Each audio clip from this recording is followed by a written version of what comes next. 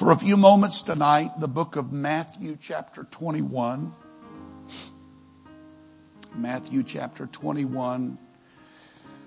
I'm thankful that Wednesday night is still important to you because it is important to me, and I believe it's important to God. I do know that every day is important to God, but I do believe that Scripture meant what it said when we should not forsake the assemblings of ourselves together, and so much the more as you see that day approaching.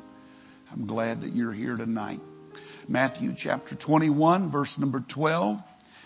And Jesus went into the temple of God and cast out all them that sold and bought in the temple, and overthrew the tables of the money changers and the seats of them that sold doves, and said unto them, It is written, My house shall be called the house of prayer, but ye have made it a den of thieves.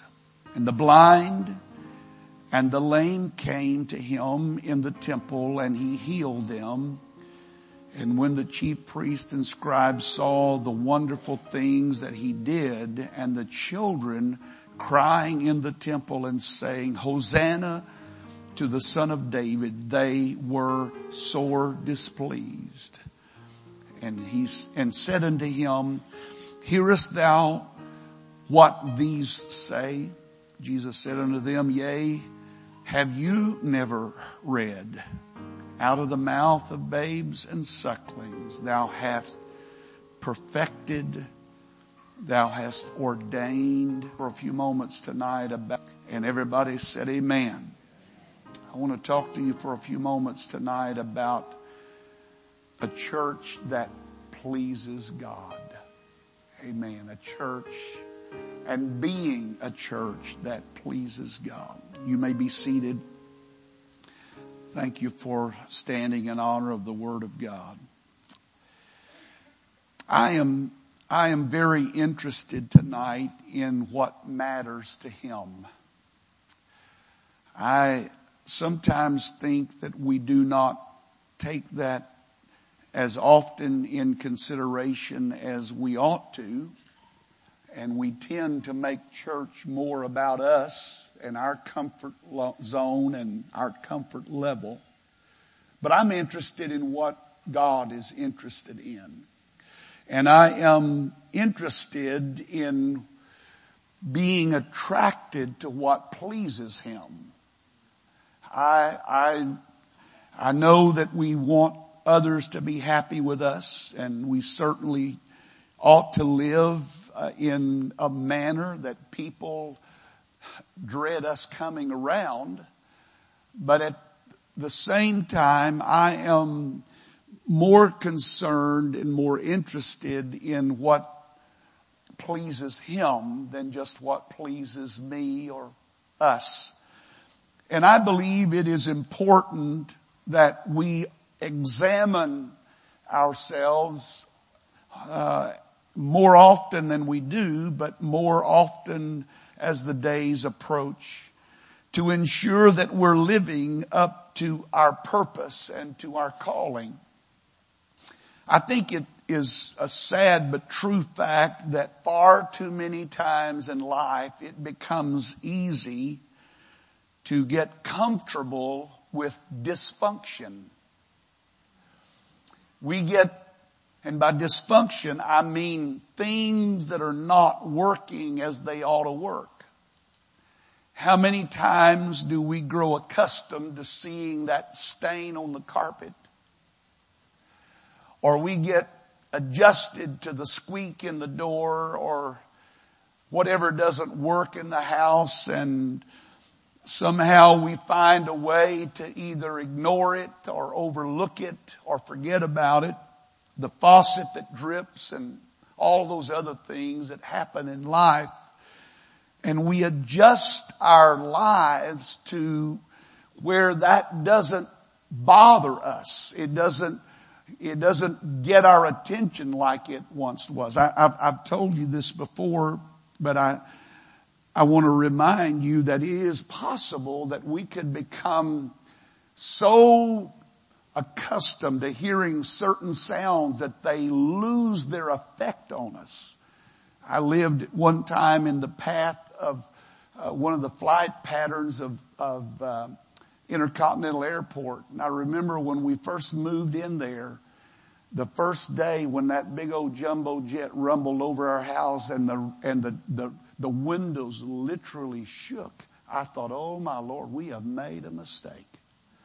But it's amazing how in such a short period of time, those jets came in and went out, and I didn't even realize they were coming in and going out. Because you have a filter. Everybody say everybody. That means me. You have a filter at the base of your brain that works in a unique way. And you become things that you don't want to hear, or the things that you become, that become common. If you hear, the sound often enough, that's probably why a man can not hear what his wife is saying. It's also probably why she can't hear what he's saying too, but we don't ever talk about that. But we all are geared to eliminating from us what we are accustomed to hearing, and we become familiar. And things that become familiar sometimes lose the impact that they should have on us. And as a church, it is possible for us to get settled in our life and to fail to ask certain questions that I believe that are important to us. And I think they're important to us tonight. Is this the way things should be done? Is this what God wants from us? Is this something that's going to please God? I think those are questions that we don't often ask, or we don't ask enough. But I think it behooves all of us to ever so often stop and ask, is what I'm doing honoring God? Am I bringing glory to Him? And if not, what can I do to change that? Because my number one desire and my goal is to please Him. I'd like for you to be happy. I'd like for my family to like me and be happy. But more important than whether you like me or whether everybody else in this building is pleased, I want Him to one day be able to say to me, well done, thou good and faithful servant. You have been faithful over a few things. I will make you ruler over many. And so I think it's important that we take time ever so often to look at ourselves. And I would like for us to do that tonight as a church. And remind ourselves of the things that are priorities to Him. And when we make those priorities our priorities, something powerful will always happen. But we can ignore those things, and we can have our own agenda, and we may go so far, but we'll never reach the potential that God designed for us to reach. And if we're not careful, you and I can get so used to things being as they are that we fail to consider that they may not be pleasing to Him. They may not be what He wants and what He desires. And I believe that it is essential for all of us to always be asking, what would Jesus think if He walked into my heart right now? What would He think if He walked into this church tonight? Would He be pleased with what He has seen? And would He be pleased with what He has heard? And would He be pleased with the things that we have made priorities in our life? I think that is so important tonight. The temple that Jesus walked into that day was in a severely dysfunctional state. It had drifted so far away from its intended, and it could be in the state that it was hard to realize that it could be in the state it was. Things were going on there in the temple that were not supposed to be going. They were not intended to be a part of the temple process. It was, to say the least, a spiritually unhealthy environment. It was a toxic environment. And to a large degree, the temple worship had moved from being a sacrificial experience to a convenient-oriented experience. There were sacrifices that were easily available, and there was an exchanging of money for the temple tax or for the offerings that were to be brought into the house of the Lord. And they had made church a matter of convenience, not a matter of sacrifice. And services were offered that had become for profit, not His profit. They were not being done for His purpose, but for their purpose. And it had become an economic enterprise. It had become about numbers and statistics rather than about the spiritual experience that God had intended for His house to represent. And profit had become more important than its purpose. And this was the state in which Jesus walked into. The priesthood had learned how to merchandise the sacred.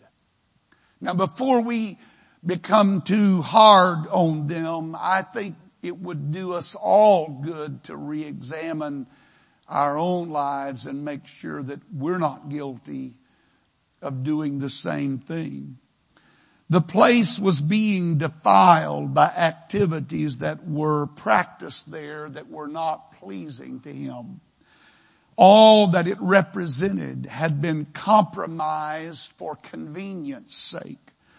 And sacrifices that were to be chosen carefully and with consideration for what they represented were now readily available, blemished or no. It didn't matter. They were there. You could get them, and it made church a whole lot easier. Wouldn't it be great if the element of sacrifice was eliminated from living for God? It'd make living for God a whole lot easier for all of us. But that element has never been eliminated, and it never will be. They were of the attitude that their presence there should have been token enough for God. He should have been happy that they just showed up. Amen. Forget about the fact that they didn't think about bringing anything until the last minute, and then they realized, oh, it doesn't matter. I can get that on the way. And when Jesus came in that day, He was in no mood. He was in no mood to ignore this irreverent behavior. He was in no mood to overlook their disrespect for what this place represented. And so He began to drive out the money changers, and He turned over the tables, and He scattered the dove and all that was going on there, and He established that place for what it was intended to be. May I remind you tonight, if you are not already aware, that God is concerned about what goes on under the banner of His name. And we need never forget that. Church is not about us. It's not about how polished we are. It's not about how professional we are. And I'm not against any of that. But we can never allow the polish, and we can never allow any of the other things that have become such a priority in the church world today to supplant what He has named as the priorities of His house. You can have all of that other stuff and not have Him.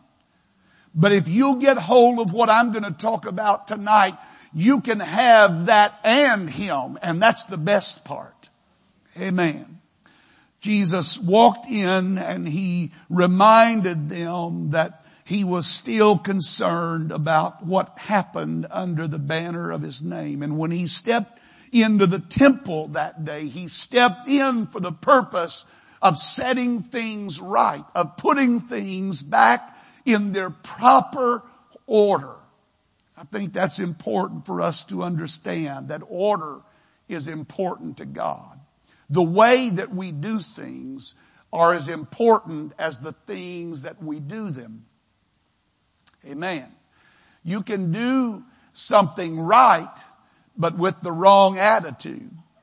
You can do something right, but at the wrong time and in the wrong place, and you not benefit from what it should have produced in your life, because God is a God of order. There are certain things that when you look at the Word of God, if you get it out of sequence or you get it out of order or you put something else in that place, you're going to miss something that God had tied into that order that he had established from the beginning. And so when Jesus stepped into the temple that day, he did so with the intention and the intent of setting the order correctly. And he purged that place. He removed all of the riffraff. He house cleaned. And then he came in and he did what should have been going on in that place. And he set the house in order. And what Jesus did, I think, was of critical importance. I think it's worth our consideration tonight. That he exposed what was going on in that place that was wrong in that place. And he highlighted what was missing from that place. And he emphasized what was needed in that place, what should be going on. This is how church ought to look. This is how it ought to be. This is the order that brings the greatest blessing. And so when you read this passage, there were 4 things that stood out to me that were part of this spiritual experience that God wanted man to have when he came to the temple. That it was not just ritual, that it was not some formality. It was not something that was to be boring or something that was just to be gone through mechanically, but there should be a spiritual experience that happens when you come to his house. Something good ought to take place when you come to the house of God. More than meet a few friends or be a point of connection, there should be a spiritual blessing that comes to my life because I am at his house.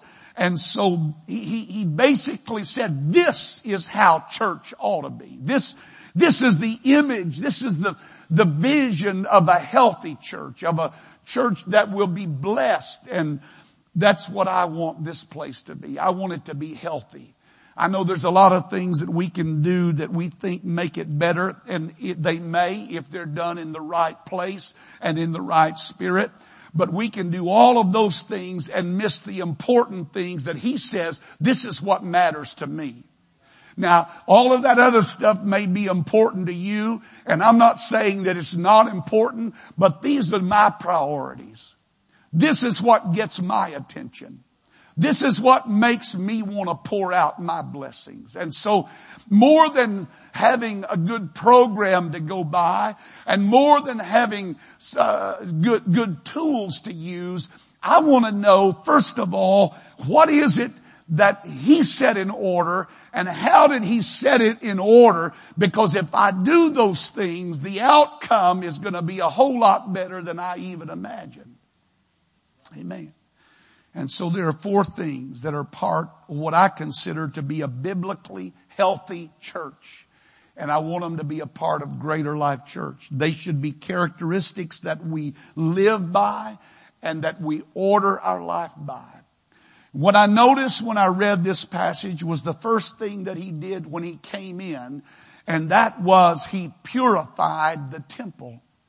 He purged it of all the things that he considered unworthy or irrelevant to what was going on there. He ran out and he chased away all that did not belong in that place. It was not a barnyard. It was not a marketplace. This was a house of worship. And yet they had taken something that was truly a part of their worship, and they had merchandised it, and they had so warped what God had given them that it didn't even resemble what He had originally given it to them for. And they had made it not about Him, but about them. How much money can I make today at the temple?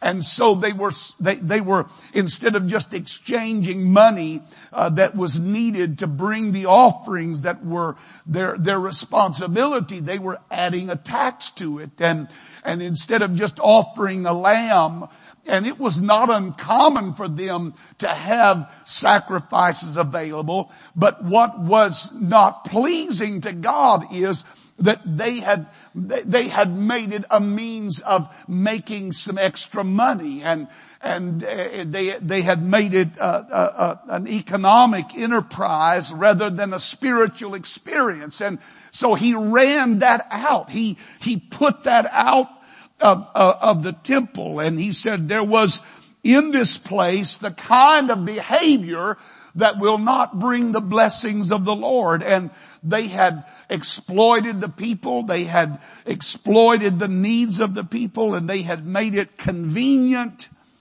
to come to church. And because of that, it had lost its significance.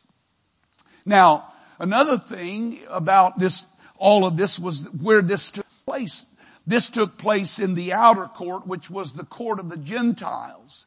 And it was considered that because it was where anybody could come, no matter their race, creed, or whatever. They could come in to experience God in some way. And maybe, perhaps, they thought that because it was the court of the Gentiles, it didn't matter what we did here. What really matters is what goes on behind that curtain in the Holy of Holies. But He said, I want to tell you, everything about my house, everything about this place is important to me. And I want to emphasize tonight, church, that everything about this place, not just this place where we are right now, but that parking lot out there, and the drive-through and the Sunday school class, as far as I'm concerned, and I believe as far as God is concerned, they are important to Him as well. He is just as concerned about what goes on the parking lot as He is inside this sanctuary. I've seen people that could talk in tongues for an hour in the sanctuary and then go use another language out there on the parking lot. I'm not saying we have. I'm not saying we have. I'm just saying that if we're not careful, we can dissect our life and we can cut it up and say, well, as long as, that's the parking lot, or that's the foyer. You know what? I want to be the kind of person that when I drive off of 528, I realize I'm driving into holy ground. Now, you may not view that way, but I view it that way, that this is God's territory. First of all, we wouldn't even have it if it hadn't been for God, and we still wouldn't have it if it hadn't been for the Lord. It's not because of anything that we've done. It's been because of what He's done.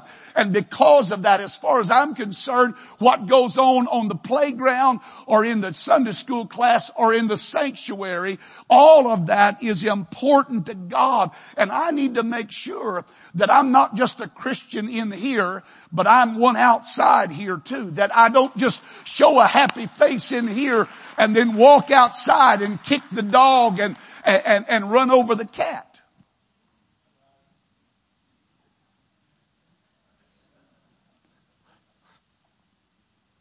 Amen.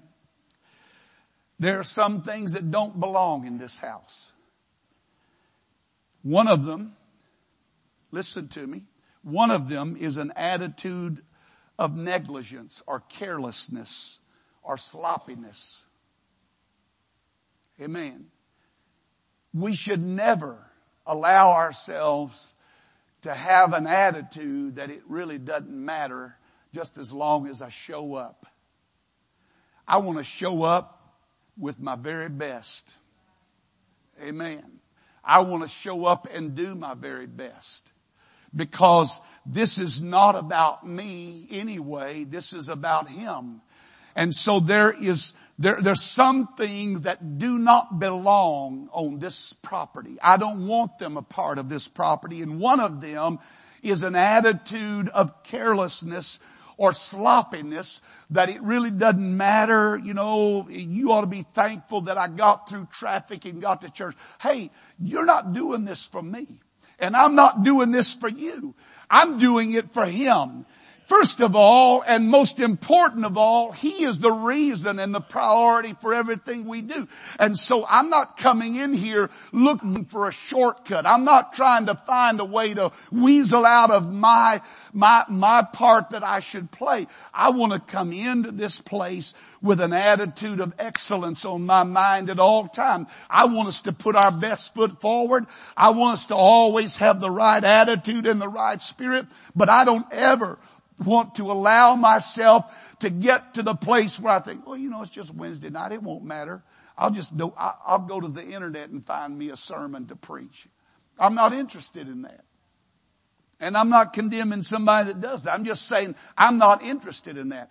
I want God to know when we come in here that there's something about Him that is more important than anything else that I've done in my life, more important than anything else I've done today. That's why I need to turn everything off, get my mind on Him, get my thoughts on Him, forget about your bills, forget about what's troubling you at home, forget about what you got to go back to on the job tomorrow, and focus on Him. And I promise you, church, if you'll start doing that, God will take care of what's out there that you're going to have to face tomorrow.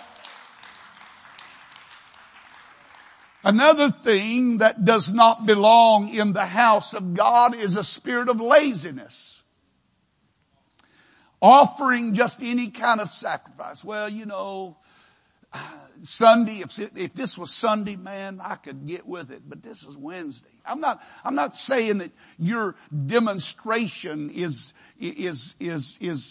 showing a level of your spirituality. But what I am saying is that if you and I are not careful, we can discount a day. Or we could think, well, nothing good's going to happen. We're kind of like those who said, can any good thing come out of Nazareth? Well, I'm telling you, something good can come out of Nazareth, and something good can happen on a dead, dry, dull Wednesday night, or just one of those ordinary Thursdays. You never can discount what God can do on any given day. And so we should never live with an attitude of laziness. I want to tell you another thing that doesn't belong here, and that's a spirit of entitlement. That we own this. We don't own anything. He owns it all.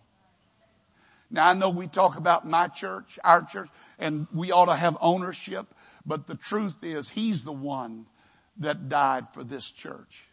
And if you don't think it matters to Him, go back to Calvary and just listen to the blood that's dripping down, and look at the stain on the stones and the dirt around the cross of the blood that's there.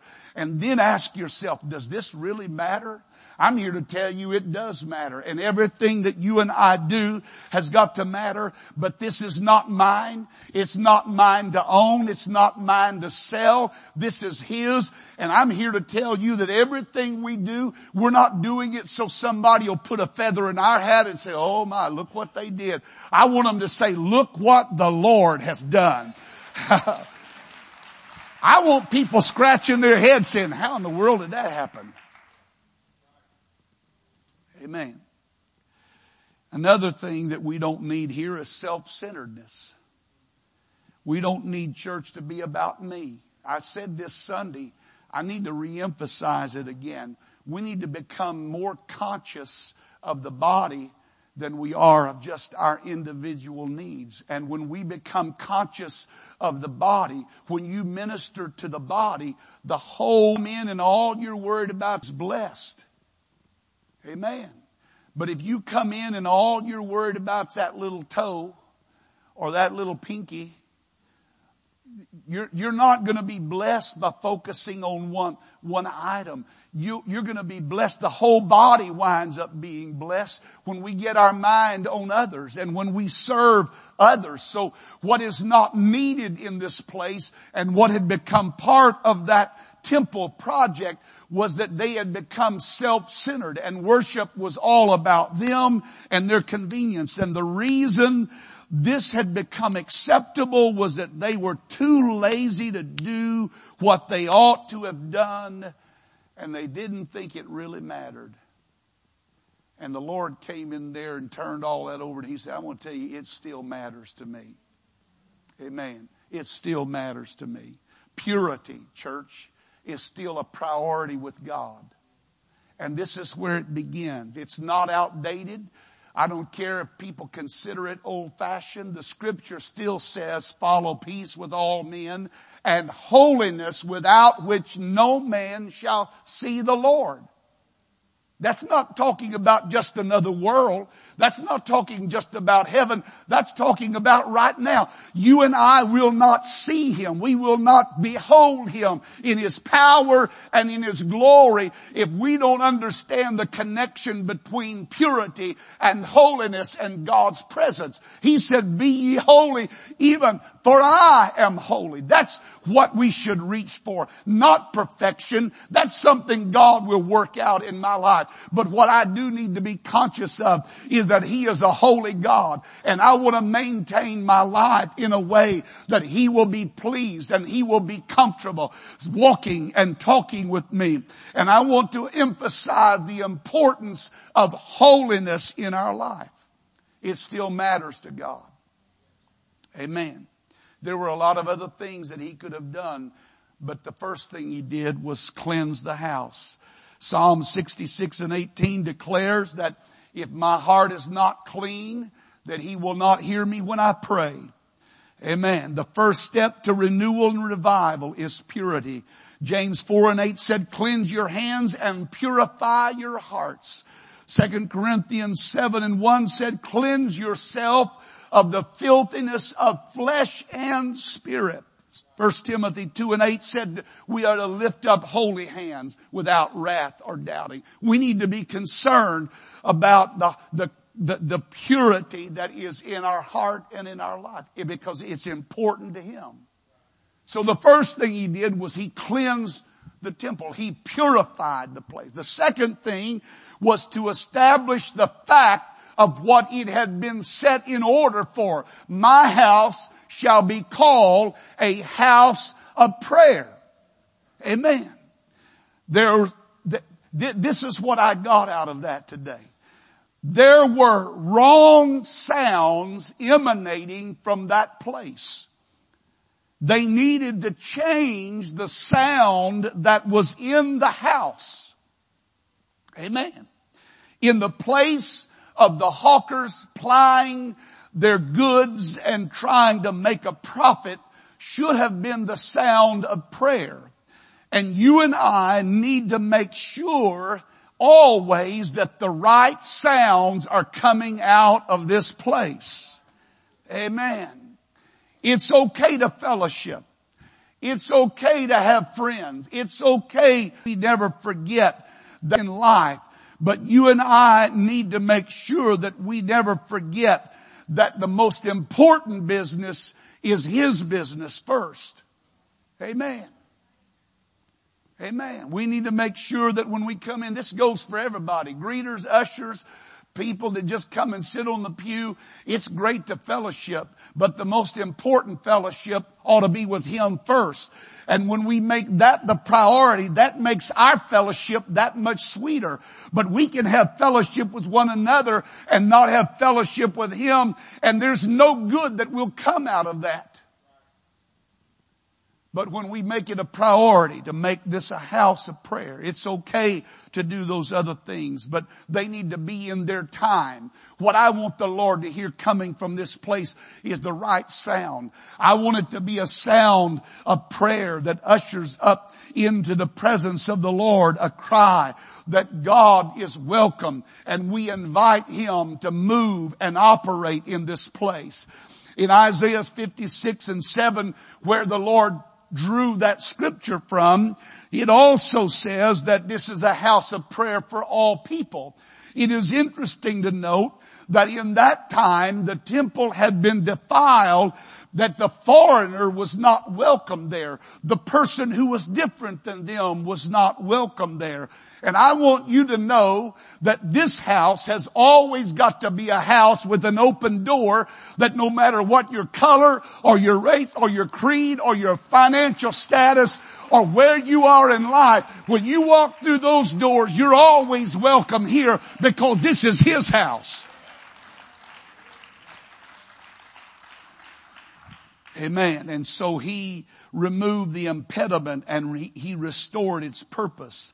Prayer is still a priority, not a preference with God. Some people say, I don't know how to pray. You better learn how to pray, because you can't afford not to pray. Number 3, the third thing that happened is that miracles started taking place. And so the third thing that I want to underscore is power. First, there was purity. Second, there was prayer. Third, there was power. After the purifying and the prayer came the power. Miracles and ministry to people's needs take place when that atmosphere has been properly taken care of. You don't have to work it up. You don't have to make it happen. It will automatically be an outcome of those priorities that you set in place. And church, I'm just here to tell you, we don't have to beg God for miracles. We don't have to plead for God to do these things. If we will make purity a priority in our life and prayer a priority in our life, the power is going to follow. There's going to be an anointing that will break the yoke. There will be an anointing that will destroy the yoke.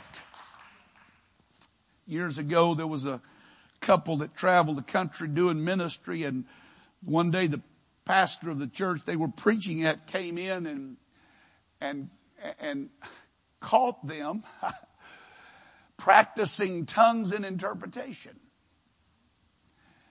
And that he kind of stood in the background. They didn't know he was in there. They were telling about how they were going to do it, because they thought that's how you produce revival. I'm just here to tell you, you don't have to practice. You don't have to, well, you do your part, you do your part. And you don't have to make it happen. If you just do the right things, it's going to happen. This is not dependent on how well I preach a sermon. Do you understand that He's heard angels sing? And He's heard other things of greater power than me. So it's not about how well I deliver a sermon. It's whether or not I've understood the priority of the things that matter to Him. And when I do the things that matter to Him, He's going to do the things that matter to me. He's going to heal. He's going to deliver. He's going to answer prayer. He's going to come through. When I set my life in the order in which He has established, good things are going to happen. Grew up with a young girl in our home church that was probably the most awkward woman, young lady, whatever you could imagine. She was a misfit. She had 4 left feet, not just 2. She was clumsy. She was awkward. She was homely, and all of those things that you could imagine. And one youth service, the youth pastor asked her to sing a special for the, and back then youth service was on Friday night. Everybody came. It was like regular church. Nobody missed.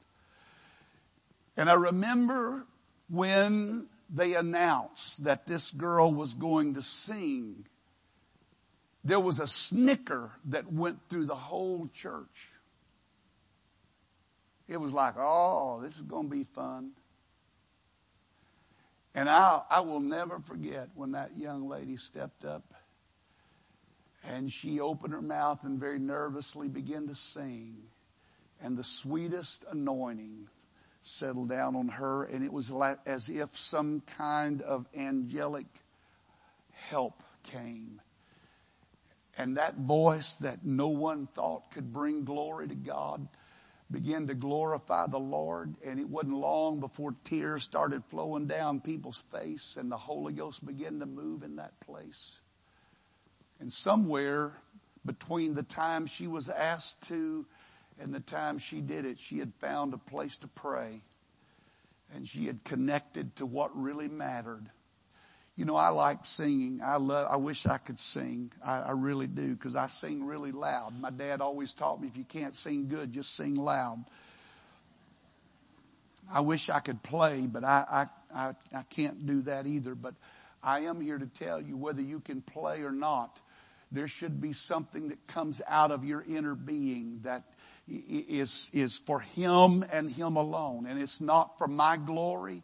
It's not for you to be entertained by. This is for Him to be lifted up and exalted. And I want harmony, and I love the beauty of a good voice. But I'm here to tell you, you can have all of that and not have what really matters. And it's a sounding brass and a tinkling cymbal. What we need is a spirit that has been baptized with a desire to be right before Him. I want my heart to be clean. I want to saturate my life with prayer so that when I step into this arena, there's an anointing that comes and there's a power that begins to flow that defies logic and it defies reason, and miracles happen and people's lives are healed and people are delivered, not because of something that I did, but because He is pleased with what's going on in this house. Amen. So we need power. There's got to be power in this place over spirits and issues and problems. Power in our altars. I want to see a breakthrough in our altars, but power that is a result of purifying and prayer, not of just practice and performance. Amen. Power always comes when purity and prayer become priorities. Amen. It's going to happen. I'm a living witness to that. You know, everybody loved me when I evangelized, and they didn't love me because I was a great preacher. They loved me because I never did preach very long, about 10 or 15 minutes. That's why I got invited so many places. It didn't have anything to do with, I've gone over some old notes that I've had, and I've thought, oh Lord, did I really? Amen. But you know what I learned a long time ago? If you quit making it about you, God's a whole lot more free to bless than He is if you try to get up and outperform the last person that was up there. I learned a long time ago, I'm never going to outpreach anybody. I'm never going to outsing anybody. But I'm not doing it to out anybody. I'm doing it to lift someone. I'm doing it to exalt Him. And when we make that a priority in our life, something is going to happen. The fourth thing, the last thing that happened was praise began to erupt from that place. Hallelujah began to reverberate through that place. It was a spontaneous praise. Now, I'm going to mess with you a little bit right now, and I'm not trying to cause a problem or irritate any of you for this, but I believe we have it wrong. I believe that we think that praise is what does it all. And really, it's the reverse of all of that. When you have cleansed your heart, when you've repented and you've asked God to make sure that there's nothing there that shouldn't be there, and you prayed and His power begins to operate, praise is a byproduct of those things. Now, I've seen praise otherwise. I've seen praise be nothing more than the human emotion that have been stirred by hearing the right chord or having the right beat and the right rhythm of a song. And if you sing it fast enough and long enough, you're going to have a breakthrough somewhere. And the reality is that our praise ought to be the outcome of what's already been going on the inside and in our spirit.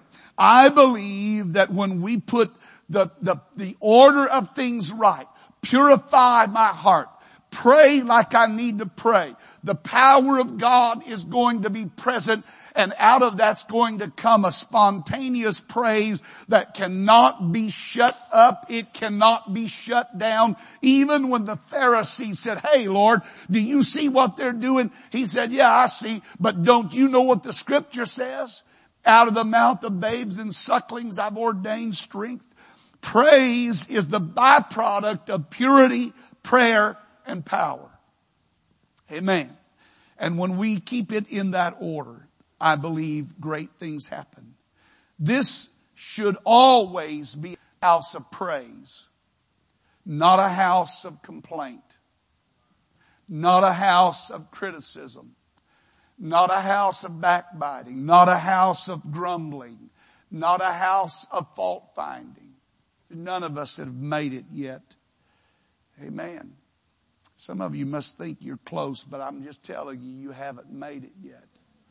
This needs to be a house of praise, not only to Him, but you need to learn how to praise your brother or your sister.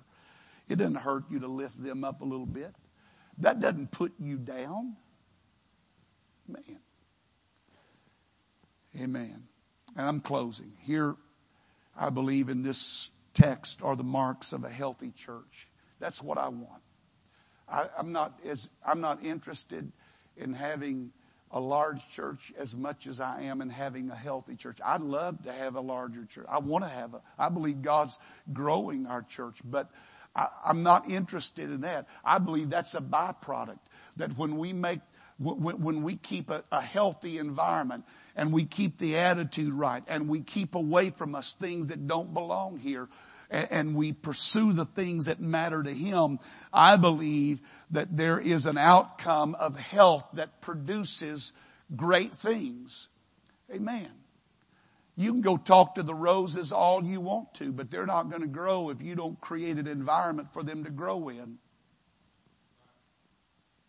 And we can talk church all we want to talk, but if there's not a healthy environment for that to happen in, all that we wind up with is a lot of strife and bickering. I don't want that. We've never had that around Greater Life Church in the 25 years I've been here. We've never had that. Now, we've had disagreements and we've had differences of opinion, and sometimes those opinions have been voiced, but it's never been allowed to disintegrate into you against me. And the great part about it is that if it ever gets to that place, we're going to have a good old-fashioned Holy Ghost altar call, and we're going to all pray through and get our priorities right, because it's really still about Him. It's not about me. Amen. We must never become comfortable with nominal church and feeling like we've done God a service by coming and showing up. And I certainly do not want to be numbed by compromise of my own spirit, because I'm not willing to look at what matters to Him. God will not fill this place. You hear me? God will not fill this place because of our organization. He will not fill this place because of our skills or our gifts or our talent or our presentation. He will fill this when we honor Him and when we make priorities in our life that are priorities to Him. A clean heart, an attitude of prayer, the power of God that becomes a part of that atmosphere, and the praise that naturally flows out of God doing these things. Because the purpose is aligned with His purpose, great things are going to happen. We must create at Greater Life Church a place that is so special that He desires to dwell here and minister here in this place. And we need to wake up to what is right and what matters to Him and what pleases Him, and forget about all this other riffraff. You know, it's amazing to me when I read this book. They didn't have a keyboard. The New Testament church didn't have a PA system. They didn't have a keyboard. They didn't have an iPad. They didn't have all of the things that we have at our disposal. I'm very much thankful that we have all those. They didn't have any of that. And yet the Bible says these are they that have turned the world upside down. They didn't turn it upside down by their abilities. They didn't turn it upside down because they were so organized. They didn't turn it upside down because they were so gifted. They turned it upside down because the priorities of things that were important to God were the priorities that were important to them. And they purified their heart and they prayed. And when they did those things, God's power came down and moved in situations where an entire community was turned to God because somebody felt like it was important to do these things. Amen. I've lived long enough to know this. You can learn how to do church and you can do it without God. You can. I've had preachers say I can preach with the anointing or without it. I don't even want to come close to that one. I don't ever want to come close to the place that I can feel good when we don't have a move of God in our services. Amen. I'm hungry. I want something to happen every time we come together. I believe God wants something to happen every time we come together. Good things are going to happen when the things that are a priority to Him become a priority to us. Stand with me. I want you to say these 4 things with me. Purity, prayer, power, praise. Those are the things that I believe are where real revival are found. Many want some of these without the others. That's a sad but true thing. People today want power and they love the praise part, but they don't want to have anything to do with the purity and the prayer part. But it takes all 4 of them, because that was the atmosphere that He created. We've got to have all of them. I don't want to have just a powerful presentation, and I don't want to have just a great praise team. I want there to be an anointing, and I'm glad that there is an anointing upon our praise team. And we're not going to ever want to get away from that. We're not going to get away from this if the Lord helps me to be around here long enough to pastor it that long.